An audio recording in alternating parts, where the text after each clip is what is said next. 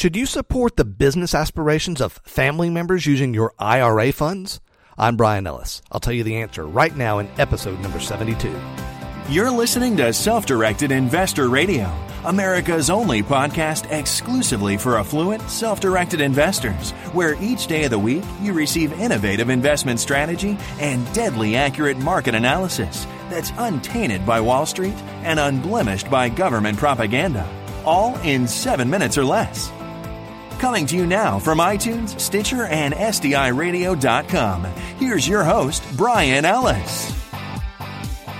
Hello, my friends. I was on a bit of a hiatus last week as I had the pleasure of taking a group of your fellow listeners to learn about opportunities to do totally turnkey real estate flips at the Self-Directed Investor Network's Passive Property Flipping Summit.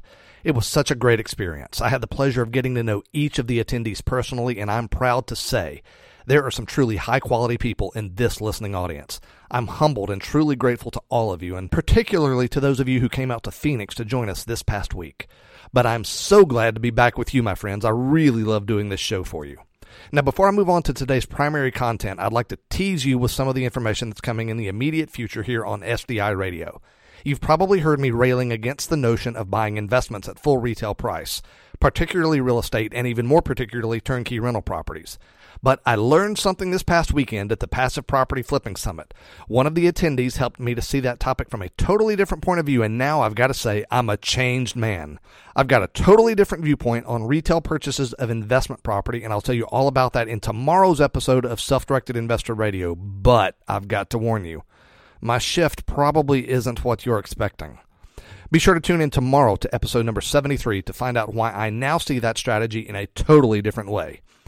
So many of us have been there. You're minding your own business at home when the phone rings, or maybe you're having a nice chat at a family gathering when you get the pitch. The entrepreneurial member of your family has a new business idea and he wants you to help him fund it. He knows you've got a large retirement account and he feels that along with your familial relationship, that makes you a great partner to help get his business off the ground or maybe even move it forward if it already exists.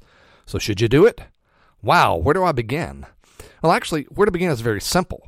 There's one standard to consider, the S3 standard, simple, safe, and strong. Is this a simple, safe, and strong opportunity for your capital? Let's analyze, shall we? Well, is it simple? My friends, business is not simple. Even if the product or service being offered by that business is a simple product or service, the fact remains that business isn't simple. But there's a slight bit of wiggle room here for one reason. If the family member asking for funding is a dreamer with little experience, then it's going to be extremely complicated for that person to start a business because it's just not easy to start a business. But if the family member in question has a long history of substantial success in business, and if they're going to be entering into a territory with which they're very familiar, then it may in fact be sufficiently simple for them. But really the simplicity factor is all about you. Do you understand the business idea? Do you understand why it makes sense and why there's a real market for the product or service being offered? As always, my standard is if you can't give a clear explanation of it in 30 seconds or less to your grandmother or your spouse or to some other financially unsophisticated person, then it's probably too complicated. But if you can do that, then you may have an opportunity that is simple and therefore worthy of consideration. So the next factor, is it safe? This is the big one. There's so many factors to consider here. It's almost beyond the scope of this episode even to address it. But don't worry, my friends. I can condense this massive topic for you very effectively. So this person who wants funding from your IRA is a family member, right? Well, financial arrangements with family members are full of peril. We all know that. On the other hand, there are many, many examples of very successful family-owned companies. But here are a few practical considerations when deciding if this is a safe opportunity for you. Are you prepared for the possibility of taking legal action against your own family member if your capital is misused? What accountability tools will be available to you which will enable you to confirm on a regular basis that the business is being properly managed? What is the exit plan? How long will your capital be tied up? Is this a debt or an equity transaction? Do you have the ability to extract your capital? Well, at the end of the day, the two questions that really wise investors care about above all, even before considering return on investment, are as follows. Number one, when will I get my capital back? And number two, how is my capital protected? If you can answer those to your satisfaction, then maybe, just maybe, it could be safe. Still makes me nervous, though. But there's one other huge consideration. There's a thing called a prohibited transaction when you're using an IRA or 401k. This means that you've broken one of the rules from the IRS about what you can do with your retirement account and the capital therein. One of those rules goes something like this. You can't invest into related parties. And from the vantage point of the IRS, it appears that related parties are people like parents, grandparents, spouses, children, grandchildren, etc.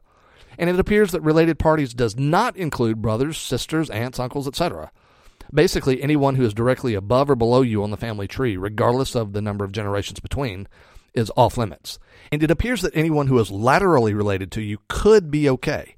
But my friends, even that is a risky gamble.